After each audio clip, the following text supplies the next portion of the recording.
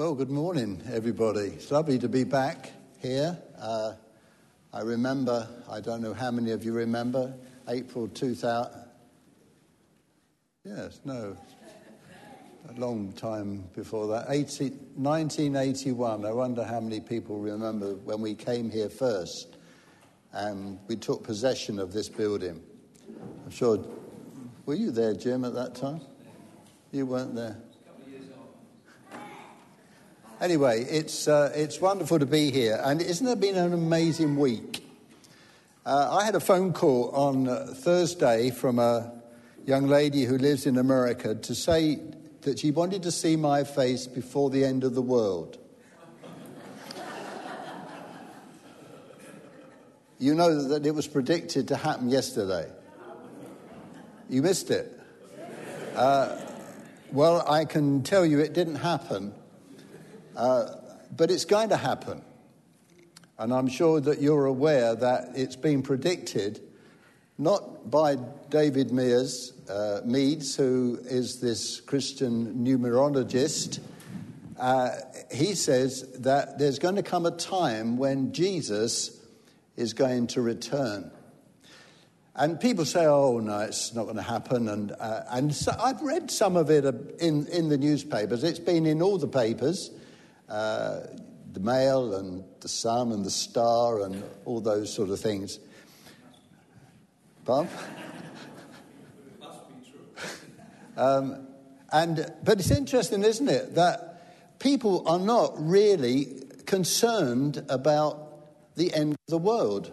And yet it seems from the signs, and this is where David Meades gets his information from, that there's this coming together of these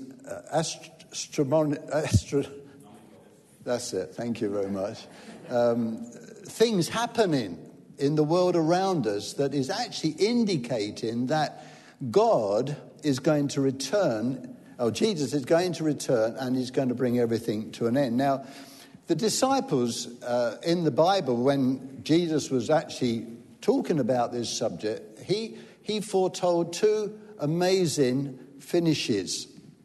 The first one was that the temple in Jerusalem as you know, in AD 70 was completely destroyed. This would happen. And I thought you would be interested to note what Jesus said to his disciples. In Luke's Gospel, chapter 21, and this is not the title of my message, but hopefully in the next half an hour I shall get there. They asked him a question, and I'm in Luke 21. So he said to them, "Teacher, when will these things be, and what sign will there be when these things are about to take place?"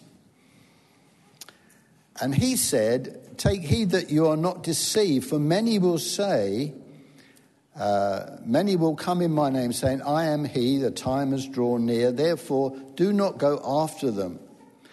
But when you hear of wars, commotions, do not be terrified, for these things must come to pass first, but the end will not come immediately.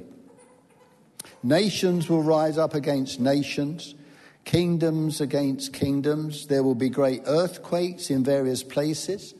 Last week, another earthquake in Mexico, following the one before that. Still looking for hundreds of children in a school. There will be famines and pestilence. There will be fearful sights and great signs from heaven. And so on. So you've got this amazing happening. You know that there's two great men having a little tete-a-tete. Trump and King John are talking about sending their weaponry over. Trump says, "I'm going to completely obliterate North Korea," and little Kim Jong says, "Well, I'm going to obliterate America," and so on. And I don't know whether we just sit back and we think, well, you know, it can't happen. It may happen. That's the great thing. It may happen. It could happen next week. David Meads goes on to say that really he's been misunderstood. It wasn't going to happen on the 23rd, but it might happen on the 7th of October. And if it doesn't happen on the 7th of October, it's going to happen on the 21st of October. So you've got a few weeks to think about it. But, of course, that's not the important thing, is it? But Jesus said, when the disciples said, what's going to happen? He says this, and I'm reading from verse 20. When you see Jerusalem surrounded by armies, then you know that its desolation is near. In other words, Jesus prophesied that Jerusalem, the city of the people of God, was going to completely be obliterated. And you know what? They did not believe it. History tells us that when the Roman armies came to obliterate, they fought to the end. Now that's very commendable. 1 million people were slain in AD 70 fighting to keep Jerusalem. God said it's going to be wiped out. 100,000 were taken captive. And what Jesus said was happened. That's the thing we have to understand. It's all in his hands. Now, he also said, of course, that you don't know when it's going to happen. But it's going to happen. We don't know it. It could be September the 25th, which, as you know, is tomorrow. So it's not that we live in fear. I said to the young lady that's she's not so young now, I suppose. I've known her for many years. She wanted to see my face. I suppose she'll have to see it again next time we communicate with each other. I'm not fearful. I guess you're not either. Because there's a certainty in Jesus Christ, isn't there? That he is looking after us. But I want to assure you that there is going to come a time when he will return. It says here in verse 25, there will be signs in the sun, in the moon, and in the stars, and on the earth distress of nations with perplexity, the sea and the waves roaring. I rang our friends in Florida, Sandy and Beth Robertson, some of you may know. I said, how did you fare? They just had 3 hurricanes come by. The first one was, what was his name? Anyway, he had a name. Harvey, I think his name was. It completely obliterated some of these islands in the Caribbean. Even at this moment in time, people are recovering from Maria. And it's happening, isn't it, in our world today? That things are beginning to fall apart. The world's falling apart. Things are happening. He says, men's hearts failing them from fear and the expectation of those things which are coming on the earth, for the powers of the heavens will be shaken. Then they will see the Son of Man coming in a cloud with power and great glory. Now, when these things begin to happen, look up and lift up your hearts, your heads, because your redemption draws near. Life's consequences. It's an interesting word. It means the result of something that has already started. A consequence. Think. I was driving down the road. I was driving too fast, and I came to a bend, and the consequence was that I finished up in the ditch. All right, that's the consequence of my actions. Or I could say that the hurricane that's been sweeping through the Caribbean has completely obliterated. The consequences are there's nothing left. All these places are completely smashed to pieces. People have got nothing. That's the consequence. So I looked up in my Bible dictionary. These are marvellous things, aren't they? And I put in the word consequence or consequences. Who can tell me what verse came up on my Bible concordance? Sorry? Come on, speak up. Consequence of sin is death. It doesn't appear in the Bible. Did you say? The consequences? Oh, well, interesting. Because, yeah, it's right. It's good we got someone who's not English. The Bible verse that came up was Romans 6:23.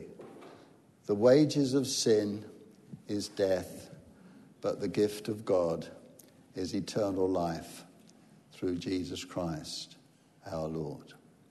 So try it out if you've got one of these U Bibles, if you've got a Wi-Fi connection, the wages of sin, the consequences of sin. So I began to think about this amazing revelation, this that God has revealed to us. You know, this Bible is an amazing book. It covers 4,228 years of history of God. The Bible does. It finishes round about 100 AD in the book of Revelation. They reckon that John was probably about that age. And then for the last 2,000 years, God has been working out his purpose. And it's split BC AD. 4,128 years, God was working out his purpose with his people, the children of Israel. And you can know if you go back into the very beginning when Adam was first created. God said to Adam, he said, you can eat of any tree of the garden, but not of the tree of goodness. No, the tree of, remind me. Good and evil. Thank you. And Adam did. Well, he said it was her fault, but there we are. He should have listened to God and not his wife, but there we are. And they took of the tree, and it's interesting, isn't it, that you'd think, well, did it really matter? Do you think disobedience really matters? Do you think it really matters to God that you don't do what he says? Do you think it really matters to the world in which we live, that it doesn't matter that people would rather obey Mr. Cameron or Mrs. May or Mr. Trump or whoever it might be? Does it matter? Does it matter that we are living our lives in relationship to the laws of this country other than the laws of God? Does it matter if you don't do what your parents tell you if you're children? I mean, young children. I mean, I don't know whether John does what I tell him. I'm sure he does, if he agrees with me. Do these things matter? Well, it did matter. Because if you go back into that first chapter in the book of Genesis, or we're in chapter 3 of the book of Genesis, God said this. He said, behold, the man has become like one of us, to know good and evil. And now lest he put out his hand and take also of the tree of life and eat and live forever. Therefore the Lord God sent him out of the Garden of Eden to till the ground from which he was taken. And he drove out the man and placed cherubim at the east of the Garden of Eden and a flaming sword which turned every way to guard the way to the tree of life. And then you read the story of the consequences of that action that Adam and Eve in the outworking of their family. They had 2 children, Cain and Abel, and you have the first account of a murder. And time you get round to Genesis chapter 6, God is so distressed with the wickedness that's upon the earth, he says, I'm going to start all over again. And I'm going to find a man who has faith. And he found a man who was just, perfect in his generation. His name was Noah. And so on. And so you can go through the history. If we were to pick up that thought of sin in Romans chapter 5, you would discover that this is what it says. Therefore, in verse 12, just as through one man sin entered the world, and death through sin, thus death spread to all men, because all have sinned. You know this word spread? If you ever go out, as we on one occasion were in Zimbabwe, and we were in the middle of a cholera epidemic. Now, we had a young man in our meeting on Sunday, nice young man, student. Wednesday he was dead, cholera. People were scared. In our village, or in the town called Chigutu, 50 people were dying a day with cholera. Just couldn't, it was out of control. The man in charge of Zimbabwe, Mr. Mugabe, he said, we don't have cholera in our country. Send your aid away. And people were coming to the borders. We smuggled a couple of suitcases in. He wasn't too interested in us. But these people wanted to help, but they said, no, we don't recognize it. We can't see that there's these problems around. But it spread. Fortunately, one young man, he was a nice young man, he was one of our Bible students. His sister brought him on the back of a pickup truck to our home in Chigutu, where we were staying with John and Celia Valentine, to nurse Francis. Please help. And all you needed to do to solve the problem of cholera was to hydrate. Is that right? It dehydrates you and you seize up and you die. 3 days. Yeah? That correct?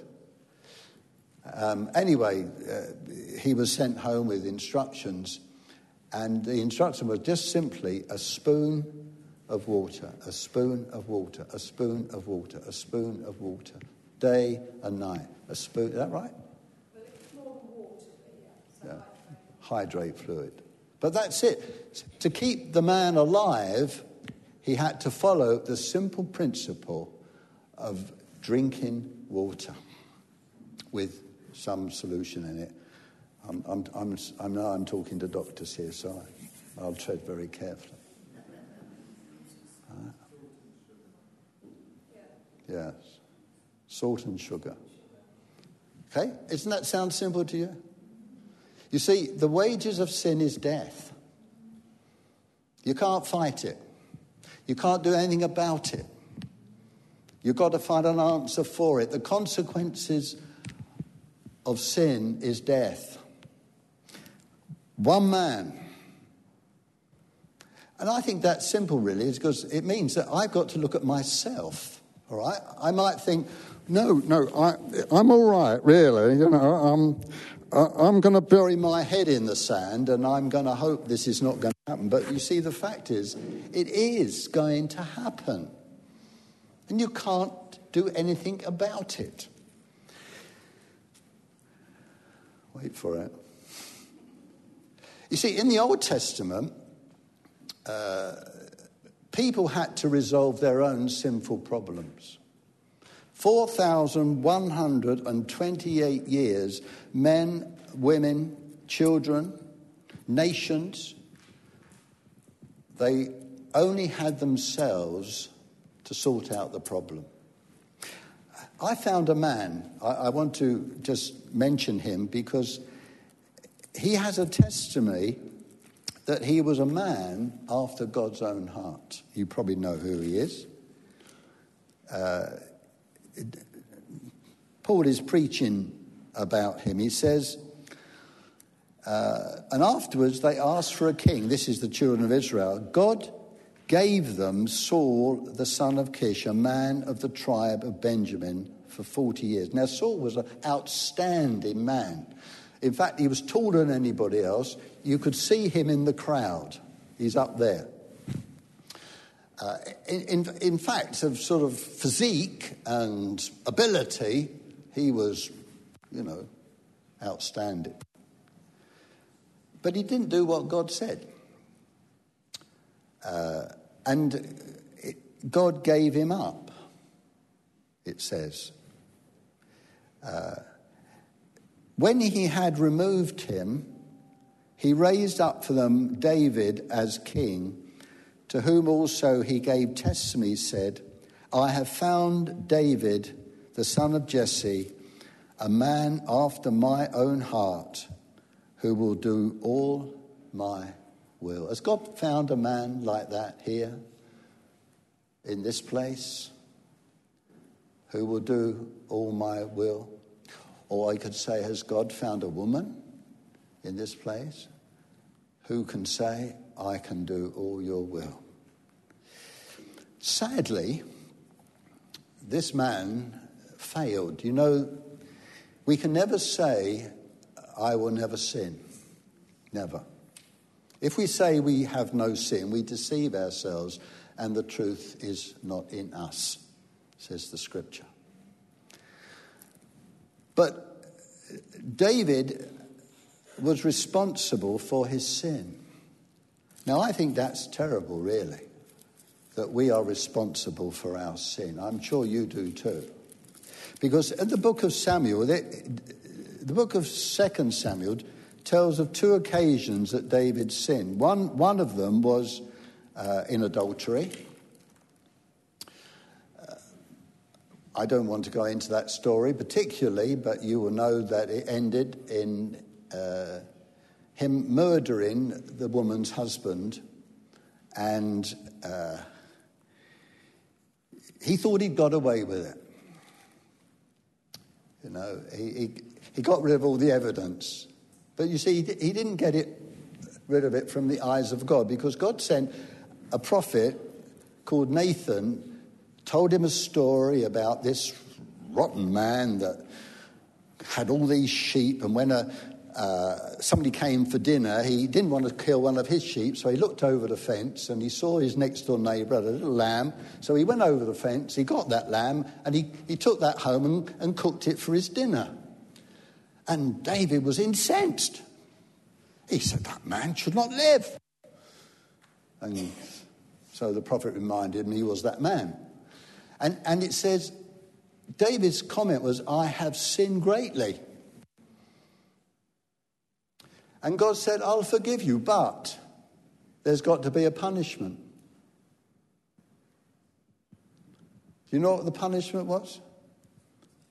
He lost his little boy. He was sick and died. Now that's terrible, isn't it?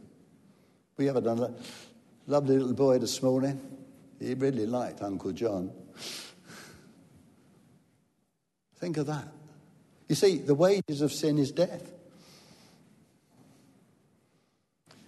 But the second time he sinned, he had this big nation. It was all together. There was all these tribes of Israel, hundreds of thousands of people. And he said to his captain Joab, I want you to go out. I want to know how many people are living in my country. And Joab said, no, don't do it. It's not right to do it. But Job said, you've got to do it.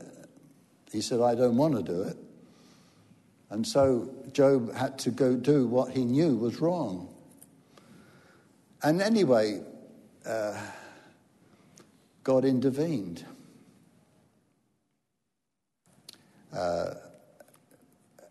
in fact, David came to his senses. Let me read it to you in the end of the book of Samuel.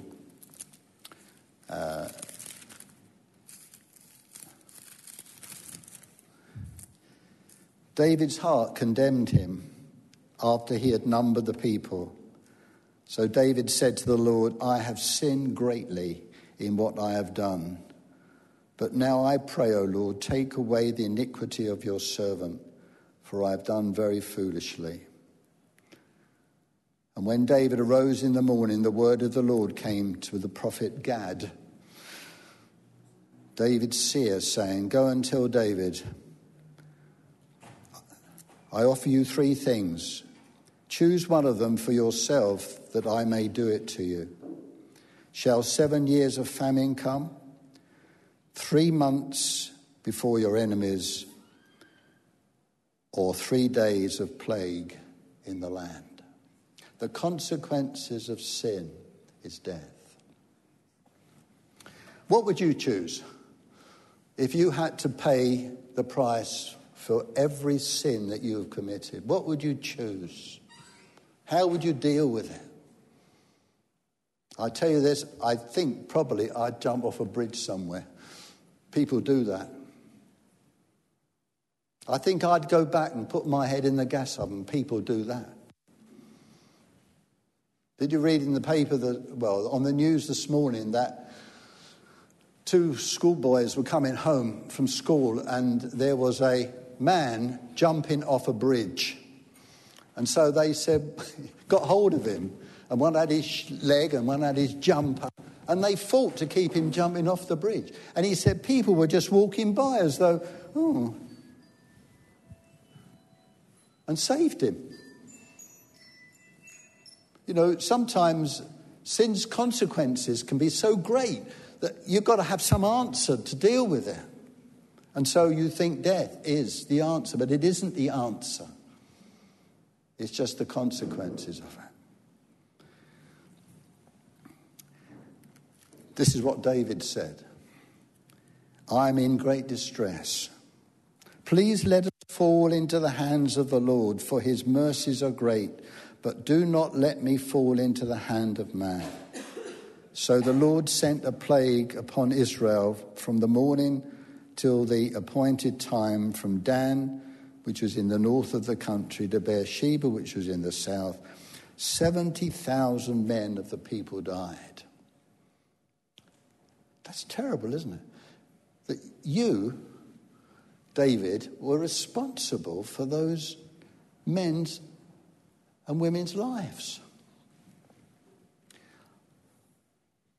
David meets this angel on a place called the threshing floor of Ornan the Jebusite. Now, that may not mean nothing to you.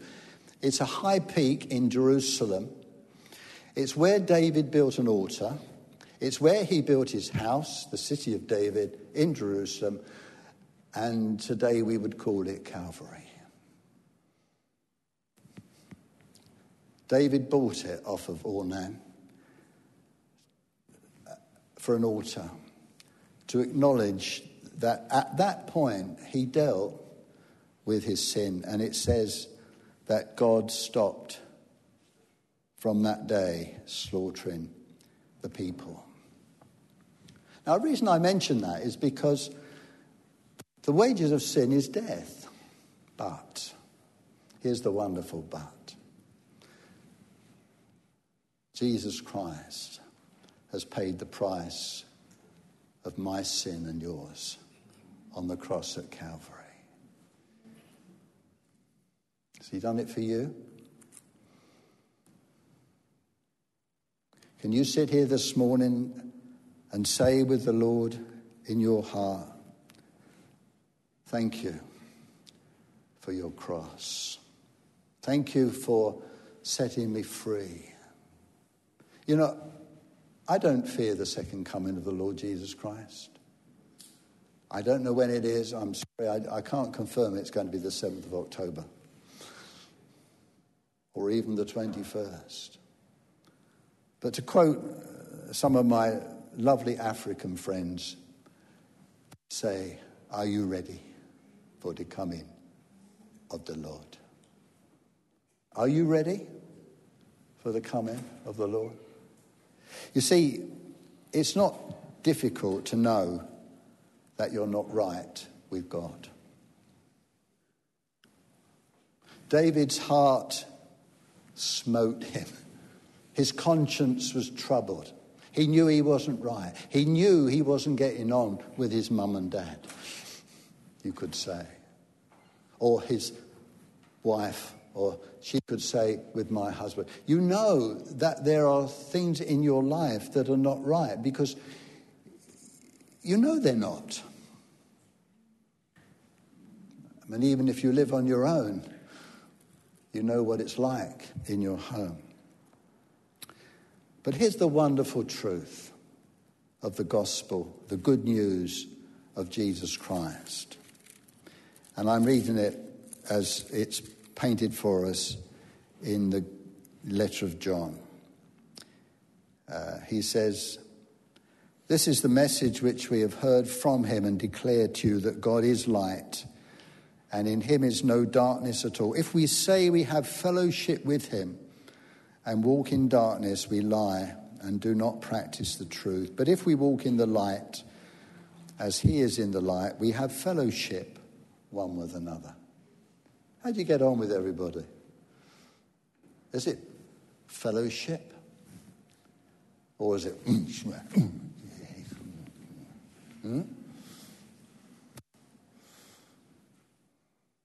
Fellowship. Relationship.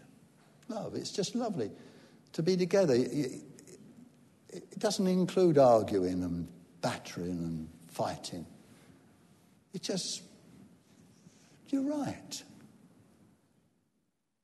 Fellowship with him and walk. If we have fellowship with him, walk in darkness, we lie. We do not practice the truth. But if we walk in the light as he is in the light, we have fellowship one with another.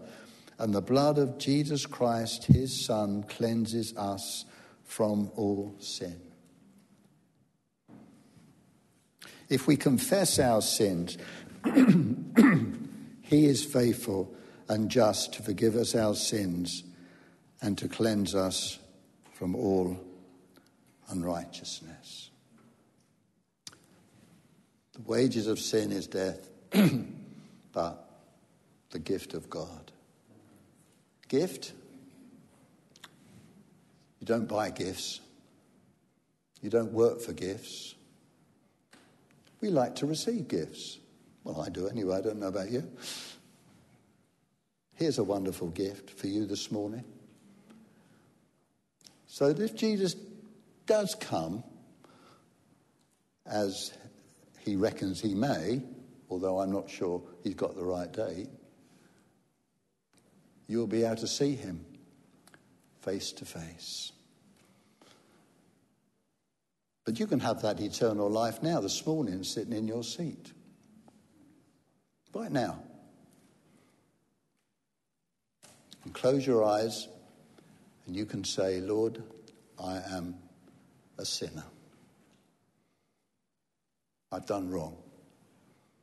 You may not have murdered the lady's husband.